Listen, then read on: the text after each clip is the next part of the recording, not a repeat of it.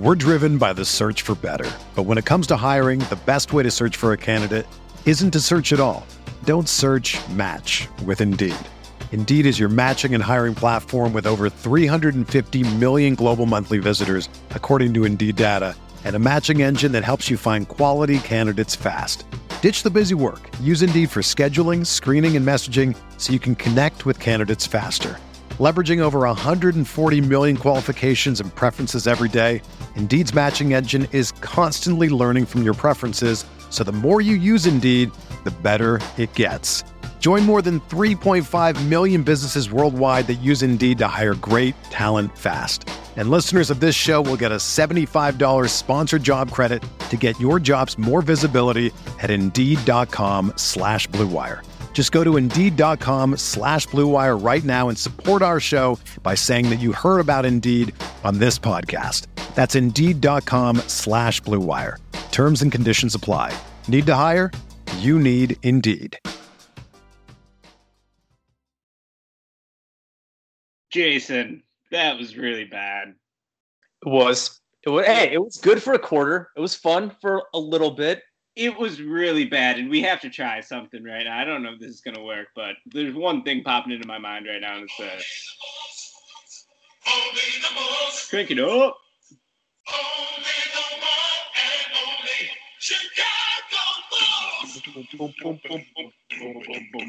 If you don't sing that part when you hear this song, are you even Bulls? What's the matter here? Who can set the coal on fire? Only the Bulls keep us burning with desire. Only the Bulls who can bring another title here. Probably not the Northburg. Who can thrill them, chill them, make them jump up and cheer. Only the Bulls. Only the Bulls. One more time. Only the one and only Chicago Bulls.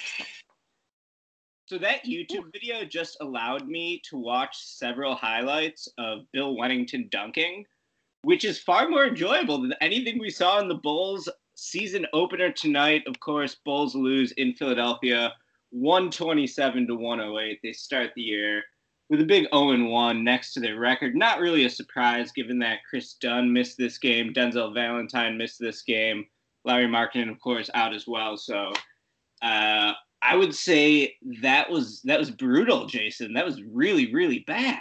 It was bad, but like you said, not that surprising. The fact that they gave us like one quarter of legitimately fun, maybe even two, we could say 1.5 quarters of fun basketball. Like, I guess I'll take it because, yeah, obviously they lose by whatever 19 points. Yeah, 19 points, really bad. The defense they played pretty much all night they scored 41 points in the fourth quarter or in the first quarter, and they only led by 3 after. That's just like how ridiculous the whole first quarter was. And then just after that, the offense came back to earth, and they were just completely outclassed by a Sixers team that is obviously much better than they are. Their home opener, coming off a ugly loss against the Celtics. You knew the Sixers were going to come out firing today. And the Bulls, they matched the energy to start, and it was really fun to start. But then it all just went to shit, which not surprising. But still, the defense was real ugly. Yeah, I'm going to name drop here. I was talking with Dan Katz, who's Barstool Big Cat, really nice guy. We're kind of friends. And what we were talking about was like the Bulls are obviously going to be bad this year, but maybe they'll be fun bad. And I think that first quarter, hey, that was fun bad. And in a year where I have no expectations, I'll take that. What did the Bulls make? 13 consecutive shots in that first quarter. You're seeing stats like Bulls shooting 75% from the field, Sixers shooting 79% from the field. I mean, that was just outrageous. Yeah, Portis was ripping. Zach LaVine and Bobby Portis had 28 points on 11 of 12 shooting in that first quarter. Yeah, wild. And like I said, 41 points. That was highest scoring first quarter of the season in franchise history, courtesy of Jeff Mangurten, great stats guy for the Bulls. And they fell like 3 points short of the best first quarter scoring like ever in NBA history. So that first quarter was wild, and then it was just complete disaster after that. Yeah, I was totally on board for like Fred Hoiberg is a genius. Like I'm liking everything Hoiberg is doing right now, starting Carter, benching Parker, not guarding Markelle Fultz at all, which I really thought allowed the Bulls to stay competitive in that first quarter. I was ready to go all in on the Hoiberg bandwagon, and then Jesus Christ, it all just falls apart after that 41-point first quarter. The Bulls followed up.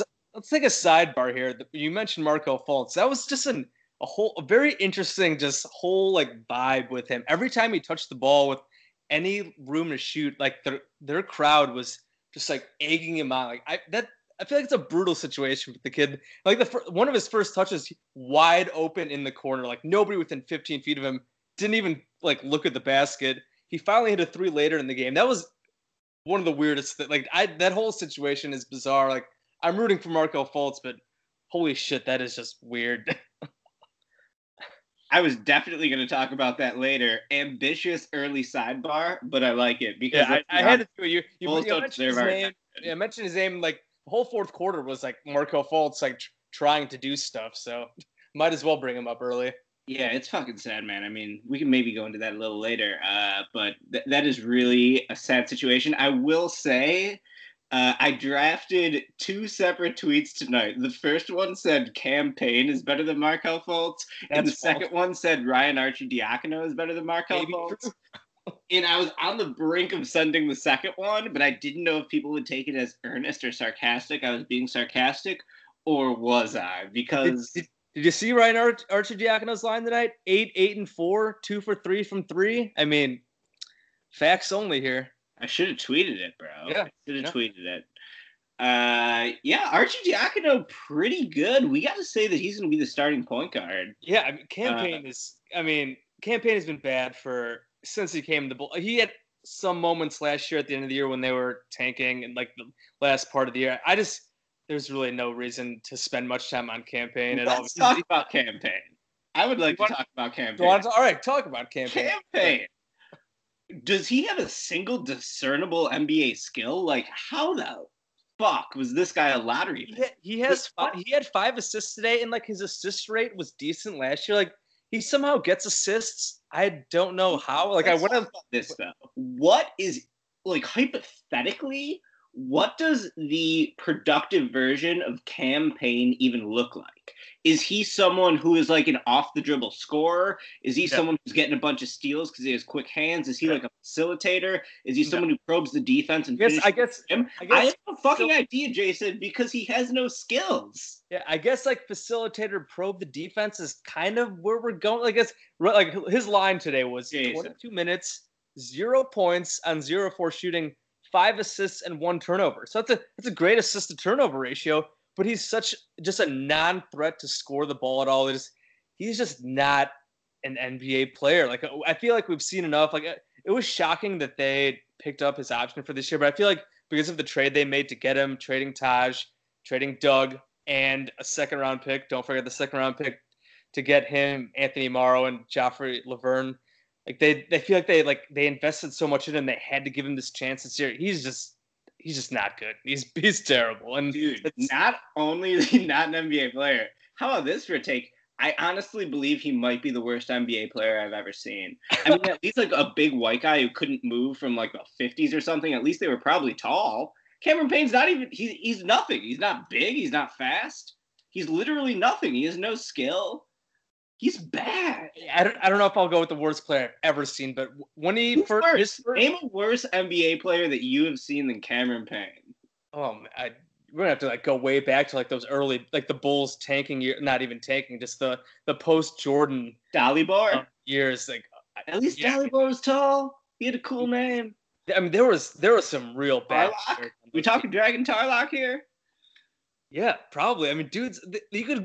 There's a laundry list of dudes on those 99, 2000, 2001 Bulls teams, which were really, really bad.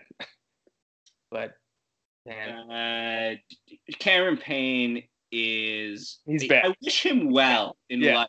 We don't hate anybody here. We're not hating that. Just we're talking pure basketball ability. Cameron Payne is one of the worst players in the NBA, and just not good. I believe he's the worst player I've ever seen. And if you're listening to this podcast, please tweet at me an NBA player worse than Cameron Payne. I feel like this could be a funny bit. And then we can like read him off or something on the next episode. So, yeah, I mean, it's a symptom of, we shouldn't transition yet without mentioning congrats to Chris Dunn on being a father, on having a baby boy. Yeah. That was the only good thing that happened for the Bulls this entire day was Chris Dunn becoming a father. So good for you, Chris Dunn. Yeah. Out of nowhere, this personal matter, and I figured was hoping it was something good like that. Personal matters, usually it's either like something bad like death in the family or somebody having a kid, and he's having a kid, so good for Chris Dunn. Better than dying, that's for sure. Congrats, Stacks. Dude, this game was trash. So after the Bulls go 41 points in the first quarter, hilarious. They go 17 points in the second quarter, 18 points in the third quarter. 64-35 outscored. And then they dropped 32 in the fourth. They almost had a historically good backdoor cover. Oh, I was waiting for it. I was talking to a buddy, Chris, the one who wanted to beat your ass about Illinois basketball. We predicted before this sidebar on that story. Yeah, we predicted before this game that the Bulls would be down at least 20 going into the fourth, and then they'd backdoor cover. And it looked like for a second there, like Jabari hit a three, Arcidiacono hit a couple threes, and it got down to like 14, 15, like midway through the fourth. I was like, this backdoor cover is coming. The Sixers ended up holding them off. Good for them. But I thought that backdoor cover was coming the entire time.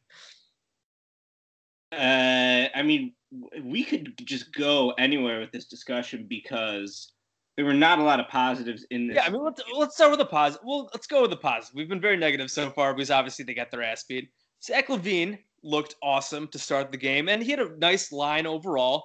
He had 30 points on 11 of 19 shooting, only 2 of 7 from 3, kind of cooled off from there, but he's really aggressive overall. Some really nice drives. He had some really nice finishes over Joel Embiid, especially in the first quarter. Nice finish with the left. It was really nice. And again, Jeff Van Gerten, Bulls stats guy, said that this was the 10th time a Bulls guy, a scorer, has had 30 points in a season opener. And the last one was Carlos Boozer in 2013. Hold that. Give me that 30 points. Zach LaVine. Hold that. One of the only positives of this game. That's carrying over from a really nice preseason for him. He looks athletically and just the explosiveness and all that. He looks all the way back. So that's at least really nice to see out of him. Yeah, I think he's poised for a big year offensively. People are probably shocked to hear us heaping all this praise on Zach LaVine, but yeah, because just like the general conversation around LaVine since he signed the contract and really since like he debuted for the Bulls, besides for that one awesome game against the Wolves, has just been so overwhelmingly negative. It was great to see for Zach LaVine. I think he's going to be poised for a really good offensive year. He's just so fucking talented offensively, you know, like raw talent is there. He's so fast. His first step is so explosive. He's a good ball handler. He can hit shots off the dribble with range. I mean, he really has it all. The one thing he lacks is just sort of like seeing the floor. He does get tunnel vision a little bit. Still for the game isn't the best. Like again, this is a problem in preseason too. His preseason assist turnover ratio was like 7 assists to 17 turnovers. He had 5 more turnovers tonight to only 3 assists. So that the playmaking aspect is a bit of a problem. They tried him when he first started his career. I know the Timberwolves tried him as a point guard, and especially with Dunn out today, I feel like they wanted him to be more of a primary ball handler. And while he scores well, in terms of setting up teammates, he's not that great, but he's a really good scorer. So, like, I mean, baby steps for him is, like you said, he really struggled last year. So the fact that he is looking like a really dynamic scorer, that's awesome. There was an article on The Athletic. Darnell Mayberry wrote a really nice piece on him today. Just all the work he did in the offseason, because he gained a lot of weight, or he put weight on after he tore his ACL, and he knew he had to get back down to get his athleticism back. And the story was just all about all the work he did in the offseason in terms of getting his weight back down and just getting all of that back and back to the player that he should be. So you should check that article out on The Athletic. And he looked really good today. So with the scoring, so hopefully that's going to be a thing all year. Because like I said, it was one of the few good things from tonight's game. Yeah, you know what I was thinking watching that game? The Sixers could really use Zach LaVine. And maybe that's why the Bulls had to match that contract, because especially in the league these days, it's like 2 guards who can shoot and who are athletic just come at such a premium. I still don't think LaVine's going to live up to that, $20 million a year deal, or it's just going to be difficult for him to do that, especially in the eyes of the advanced stats, given that he doesn't really fill box scores, but he can definitely score efficiently, and he has a skill set that like the league demands today. If Zach LaVine was on the Sixers would be a lot better. I feel like when going into this offseason, when I was looking at teams like who could possibly maybe make a run at LaVine, it ended up being the Kings. I kind of thought a Sixers could be a dark horse team for LaVine after they struck out on the stars that they wanted to go after. That I thought maybe I think they signed some other role players first. At once, I can't remember how that all worked out, but I thought that maybe they could be a possible suitor for him. It didn't work out the way, but he definitely would help. I mean, we talked about Fultz before, like obviously they don't want to give up on Fultz yet, but like LaVine in Fultz's spot would be super awesome for them. But I'm like a lot of people criticize the LaVine contract, matching that, whatever. I'm cool with Zach LaVine at the contract he got, even if he is just like a 25 point scorer per game and does nothing else. I'm fine with that. You need guys to get buckets in the NBA. He'll get buckets. The Bulls just need to fill out the rest of the roster around him, and hopefully they can do it. Yeah, I think that was all very well said. LaVine, encouraging debut for sure. Keep at it, LaVine. They're going to need him to score, too, because especially without Lowry. I mean, that Bulls half-court offense looked really bad. Even if you want to go back to that first quarter, they were forcing transition opportunities even on makes. You know what I mean? Like, they were just – it was quick strike, quick strike. You couldn't even catch your breath. Like, that was pure 7 seconds or less. That's how they're going to play. They're going to play fast. And with their half-court – we talked about this, I think, in our first pod. The half-court offense is not going to be any good. Like, they're going to have to run, and they're going to have to chuck. And sometimes when they're making those jumpers like they did in the first quarter, it's going to look great. Other times, like the second and third quarters, it's not going to look so good. Totally agree. If we want to talk about another positive in this game, I thought Bobby Portis was good. He's primed for a big offensive year as well this year, I really believe. We already lauded Fred Hoiberg for his decision to insert Portis in the lineup over Jabari Parker in the preseason. There's just no doubt Portis is a better player, and really their strengths and weaknesses are kind of similar. I mean, Parker's obviously the better ball handler, more of a perimeter guy, but Portis is just the better player if we're talking about two guys who are starting at the four. Yeah. He put up a solid line tonight, 20 points, 8 of 15 shooting, 11 rebounds, runs the floor hard. I still don't know if he's really a winning player because he never passes the ball. I'm actually shocked to see he had two assists. I don't remember those assists. I don't remember either. Because in that first quarter, he hit like all 5 or 6 of his shots. Pretty sure he had like no other stats. I tweeted this out. He had like 13 points in the first quarter, 0 other stats besides like 1 foul. Can you find total passes? Is that a stat now that everything's a stat in basketball? I think NBA.com does have those stats. I don't know if they've updated those yet, because it usually takes a little while after the game ends to upload those tracking stats, but that definitely is something you can find. Here's a prop bet for you. Bobby Portis, more total shots or total passes on the year? The dude shoots the ball immediately as soon as it touches his fucking hands. It's beautiful to watch because this guy's playing for a contract. And he's going to get his buckets, all right? And I applaud him for it. It's honestly beautiful to watch. This is how I play pickup basketball. I'm not a winning player, but I'm not passing it. I'm just shooting it as soon as I get it. Bobby Portis, I salute you.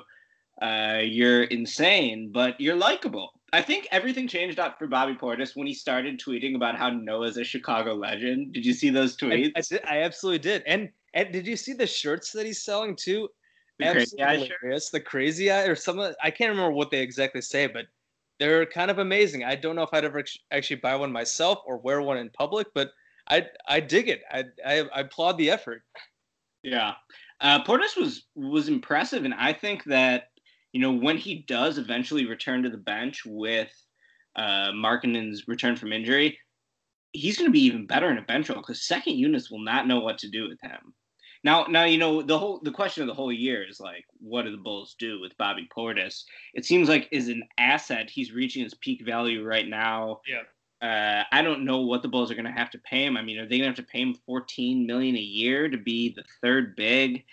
Yeah, I don't know, especially for a team that already has very little hope, and they have LaVine locked into a long-term deal. It doesn't seem smart to give that much money to someone who's ultimately going to be a bench player, but I like Bobby Portis. Bobby Portis is good, so that's a positive.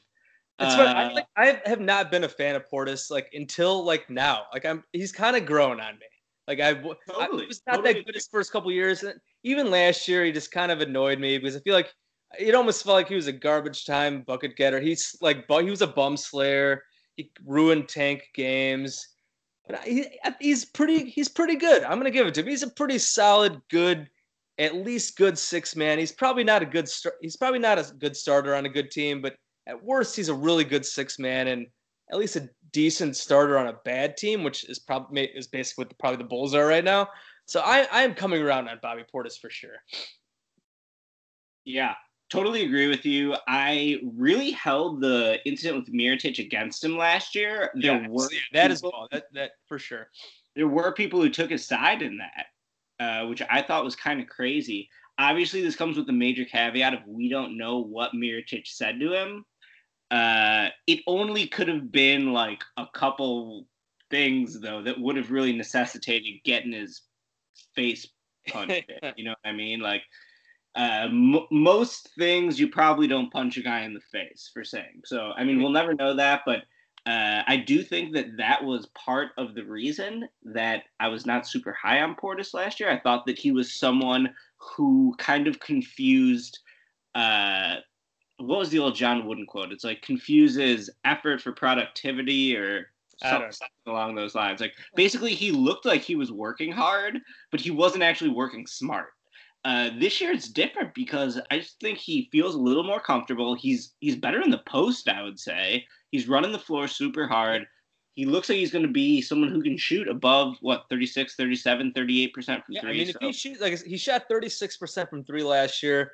I mean, if he's around there or high 30s, that's terrific for a stretch big man. That's awesome. Yeah. Anything else you liked in this game? I mean, Arcidiacono was pretty good. He was fine.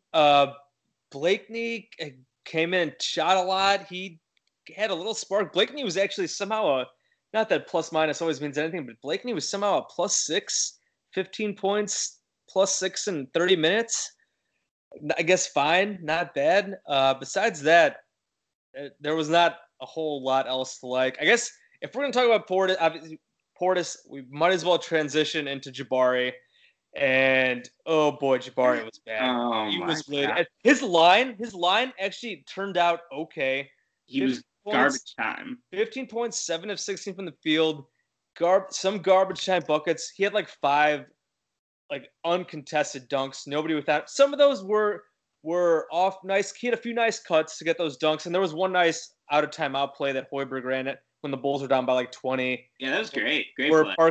Parker got a nice dunk out of it, but his 7 of 16, 15 points shooting is not indicative. He was awful. His first stint played like 4 minutes. I think he jacked up like 2 awful mid-range shots. I think Hoiberg pulled him after 4 minutes because he was so bad. And like throughout the game, he was not good. And I like we talked about this on the first podcast. Like we want Jabari. We want Jabari to be good. Chicago guy.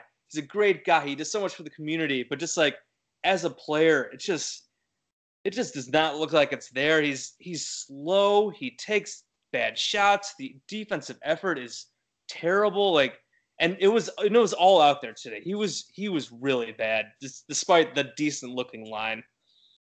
Totally agree. I mean, he's someone who immediately gives up as soon as something doesn't go his way. Like if he doesn't get a foul call that he thinks he should get, if he misses a shot that he thinks he should make, he's just not running to get back on defense whatsoever. I mean, it's totally insane. It's like he was wired from a young age to play the game a certain way and has not been able to, rewire those circuits as the game really changed as soon as he got into the league. And I mean, it's sad. It's insane. Jabari Parker was drafted ahead of Joel Embiid. Yeah, I think I saw you tweet that, which is obviously Embiid had his health problems, but like now Embiid is like a top 15 player and Jabari is hanging on as like a okay bench dude. And he's obviously had injuries as well, but just, oh man, it was tough. Jabari should be out of the fucking league before he's 30. I feel like fans have in my mentions are turning on him hard. They're already like, why did the Bulls give him this money? And like, I mean, and it's understandable. The question again, we talked about it on this first podcast. Like they signed Jabari because he's a talented high draft pick from Chicago. If he was a talented high draft pick from whatever, Wyoming, like they probably don't sign him. Like they're taking a chance on a Chicago dude to try to find it in his hometown. And like, and I hope he does. Like this first game, I don't want to totally judge the guy in his first game, but he's he's got a body of work now in Milwaukee and now in this first game and the preseason with the Bulls where it's very problematic in terms of shot selection, in terms of defensive effort, in terms of awareness, basketball IQ. It is just not a good package right now. The reality of the situation with Jabari Parker is that he's fat and he sucks. Like you can't even put him on the court. Much more succinct and harshly than I would. But yeah, right now that is true. Like hopefully he figures it out. Like I'm gonna try to hold on to the fact that he'll turn things around. And I don't want to give up on the guy after preseason and one regular season game. But again, yeah, it's been a track record. Like Bucks bloggers, the Bucks people that I follow are thrilled that he's gone. And we saw that the Bucks yesterday. I know they barely won, but like their whole offense. Also, it's because of Budenholzer, but like they don't miss Jabari at all in terms of offensively. Yeah. Like, are you kidding me? And Jabari's thing is scoring, but the Bucks lose him. They basically have this. They add Brook Lopez, they got Dante DiVincenzo, and they lose Jabari, and now they look like one of a possible up and coming team with their incredible offense. And Jabari has looked terrible with the Bulls. So like, I don't know. Like it's tough right now to watch him, and I hope he turns around because obviously you want Chicago to do well, you want the Bulls to do well, but it's not pretty so far.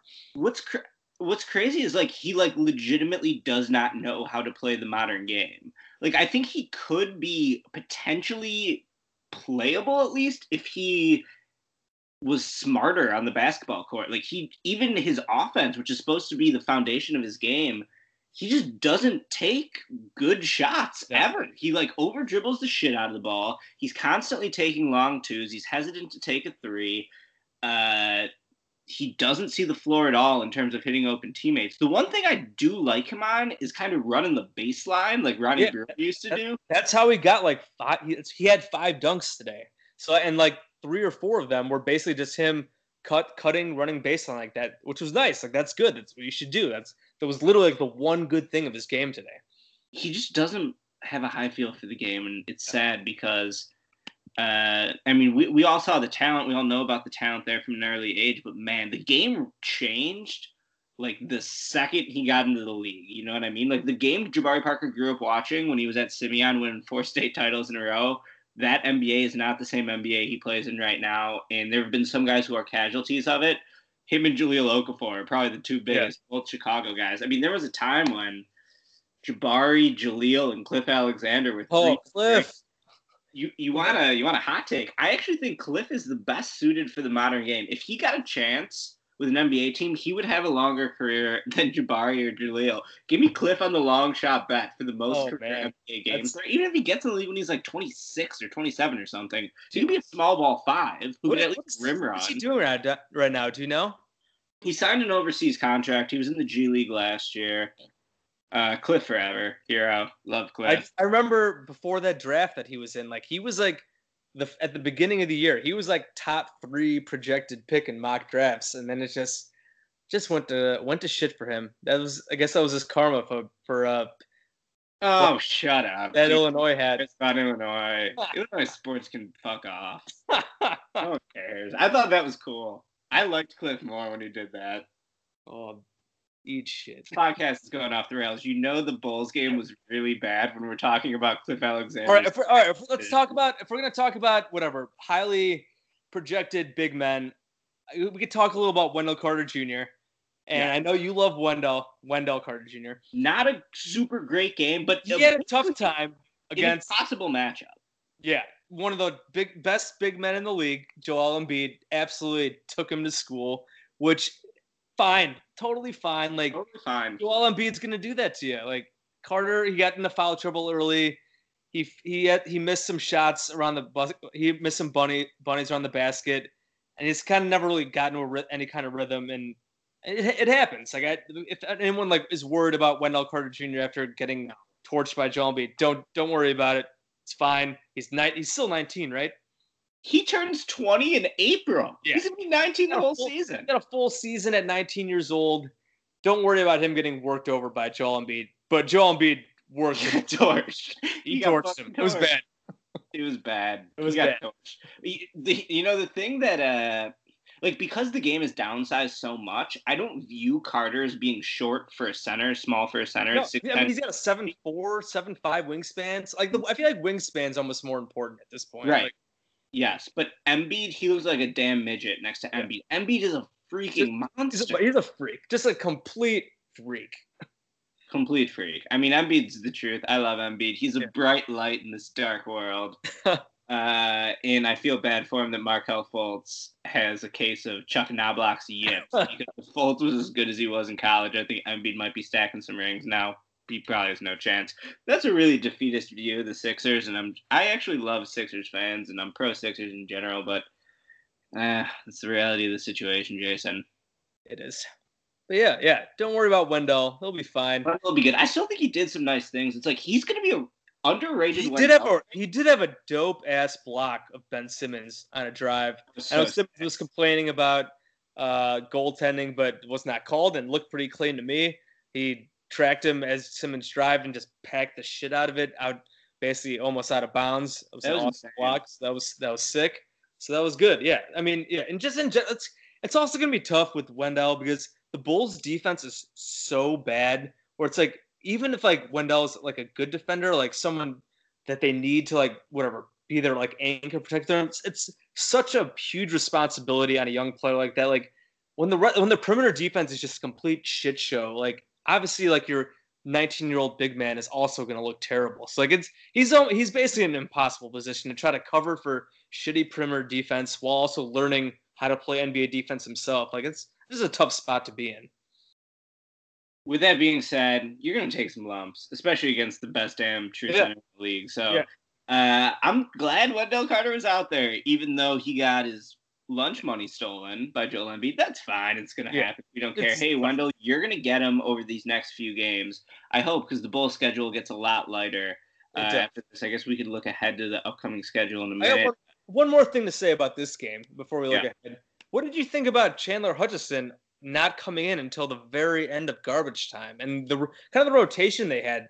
Blakeney played 30 minutes. Obviously, without Chris Dunn, they tried to go for more like ball handling with Blakeney and Arcidiacono, but Hutchison seems to be out of the rotation, and this is with Denzel Valentine not playing. I thought that was interesting and not promising at all. Totally agree with you. I was going to bring that up as well.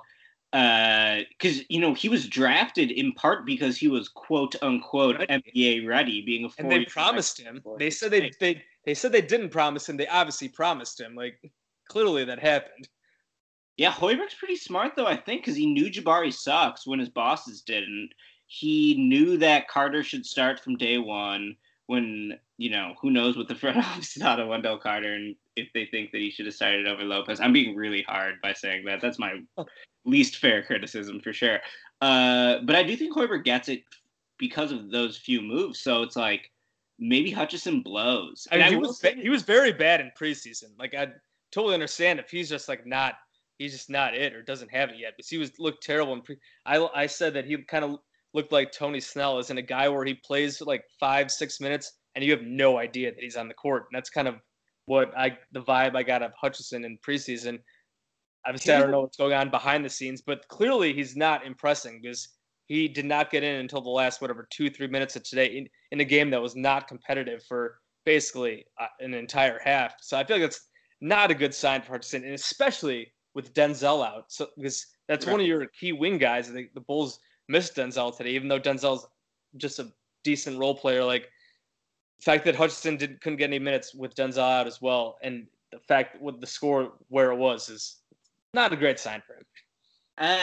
I cover the draft for SB Nation. I feel like his archetype of player, like the 4-year tall college wing who takes a while to basically come into his own, and isn't on NBA radars until he gets, in the later years of his college career. That guy busts every single time. Like, I'm thinking Justin Jackson, who won a national title. Oh, he's been bad with the Kings, I feel like. He came out after his junior year, but yeah, he's bad. I'm thinking Doug McDermott, kind of. What about Kuzma? Would Kuzma fall into this? Did he come out after his junior year, or was he a sophomore? I think that he was like a redshirt freshman out after his either sophomore or junior. I don't remember. That's a good point, though. I mean, Jimmy Butler, of course, was a 4-year guy, but like Jimmy Butler's an incredible outlier. He's an outlier in every sense, absolutely. I just feel like that archetype of guys, like, how much do you want to bet that Hutchison was a Gar guy? Can we bet on this right now? We'll probably never know. In my mind, Hutchison was a Gar guy, 100%. I mean, it would not surprise me. And the Bulls, we've made fun. I feel like we've made fun of the Bulls for having that like love of whatever. Obviously, the last couple of years they've drafted one and done guys, but like before that, I feel like especially with the McDermott thing that we had, and I think Tony Snell was definitely a Gar guy as well, even though he wasn't like a 40-year guy. But I feel like Our guy. Mexico was Gar guy. I mean, yeah, I guess it wouldn't surprise me. I mean, they loved him enough to promise him before anybody else, even though, and from all the reports out there, like said he was a decent player, but like to make a promise to a guy that was almost certainly going to be there when it was like, again, I don't want to totally just know who his agency is, Jason. Yeah, it's Bartles. It was Bartleson's his agent, right? Yeah. Yeah. So like 30 Sports. Yeah. So like, I mean, I don't want to completely give up on the guy. It's been one game, 5 preseason games, whatever. Like, but when you're like 22 years old and like you make a promise to a guy, like I kind of figured he'd be in the rotation tonight and not necessarily doing anything, but like to be basically out of the rotation is just not good. It's not great.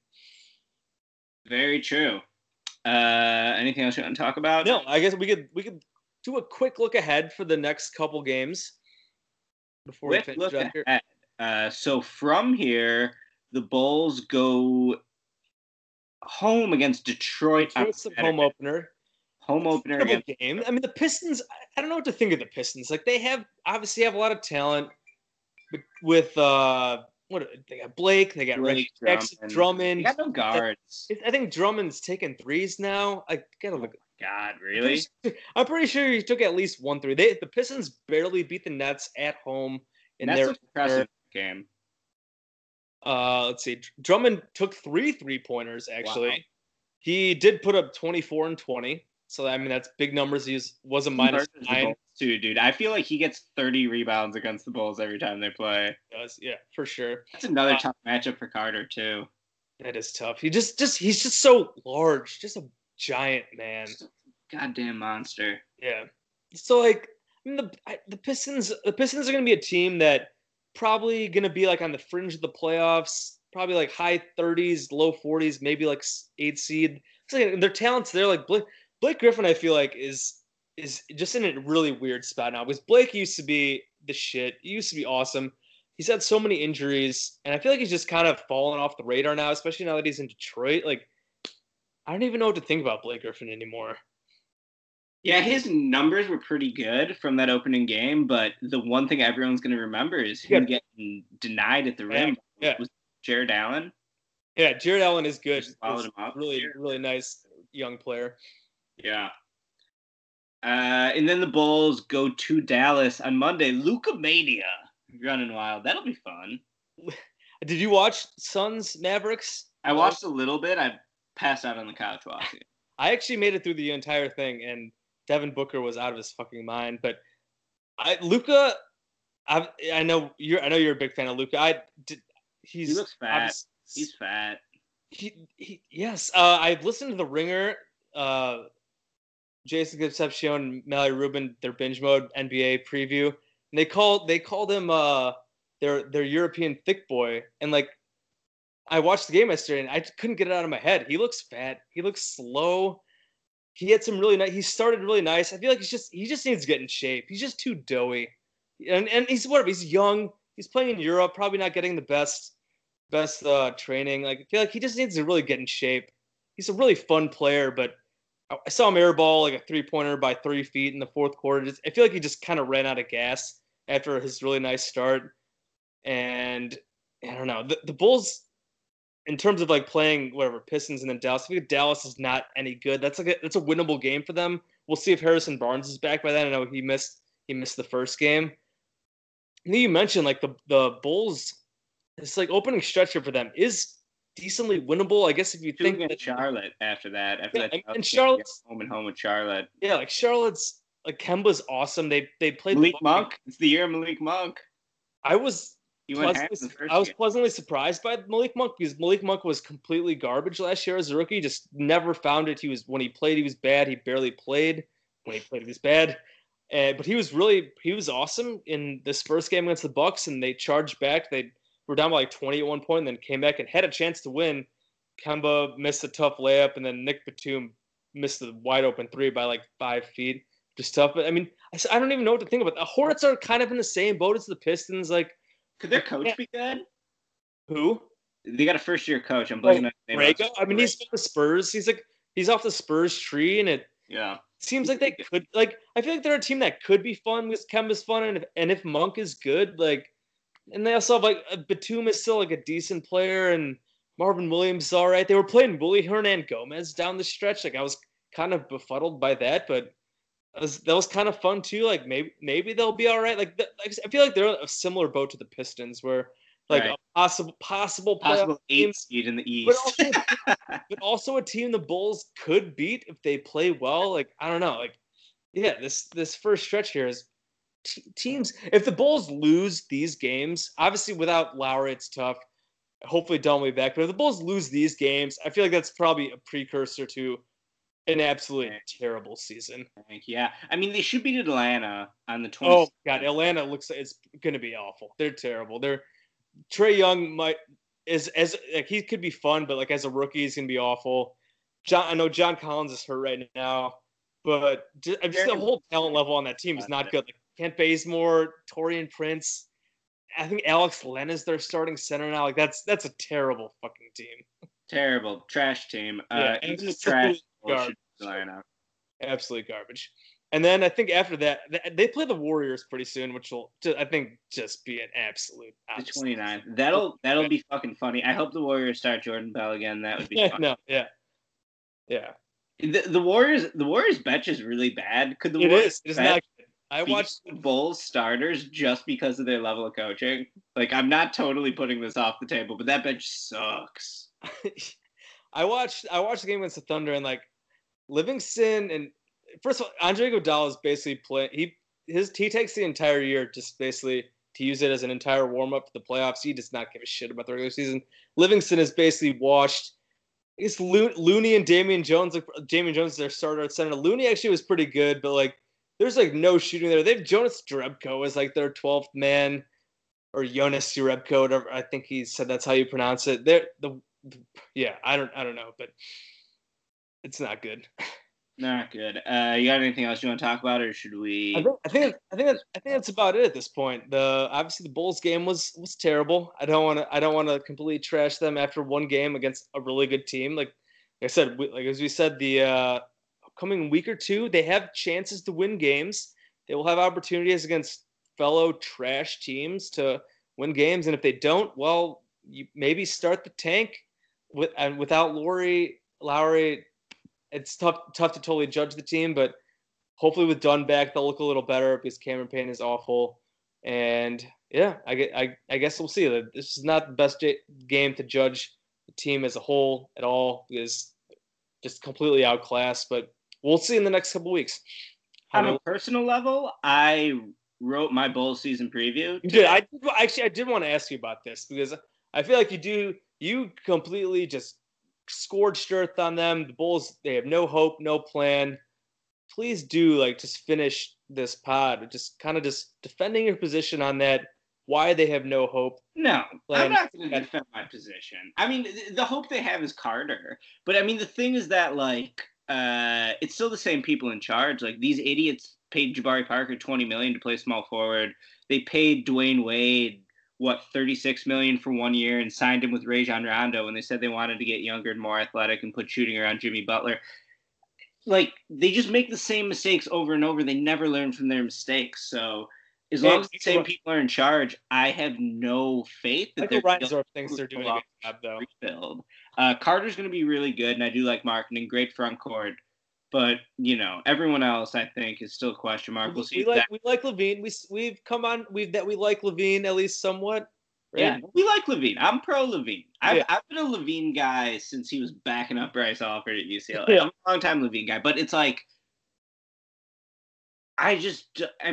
fuck, dude. They need, a real high pick in this next draft, and they need that guy to be a stud. Like, I was talking RJ Barrett, Zion Williamson, Nas Little. It's going to be one of those four guys. I was again talking my friend Chris, who hates you.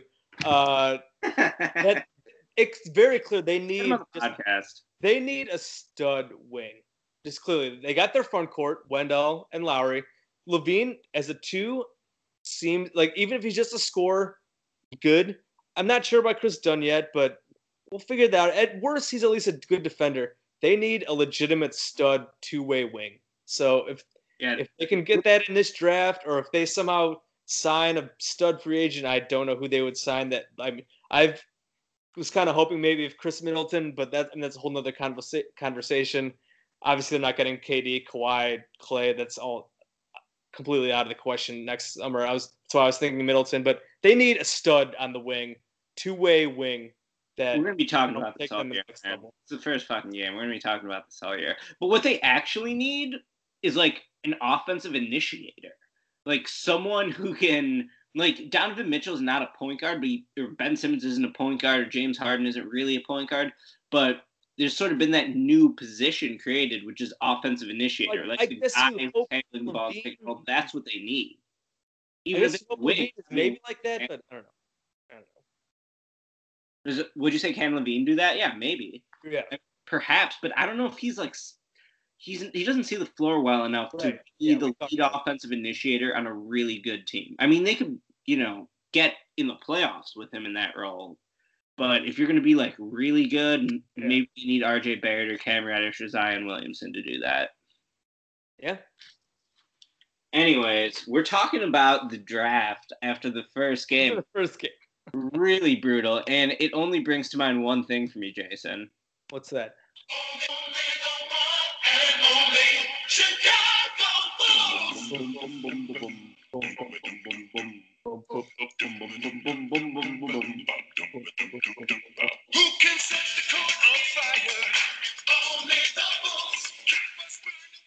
All right, for Jason, I'm Ricky. This has been Cash Considerations. We should say the name of the podcast. You should. I feel like I was thinking about that. We didn't actually say that at the beginning of this podcast.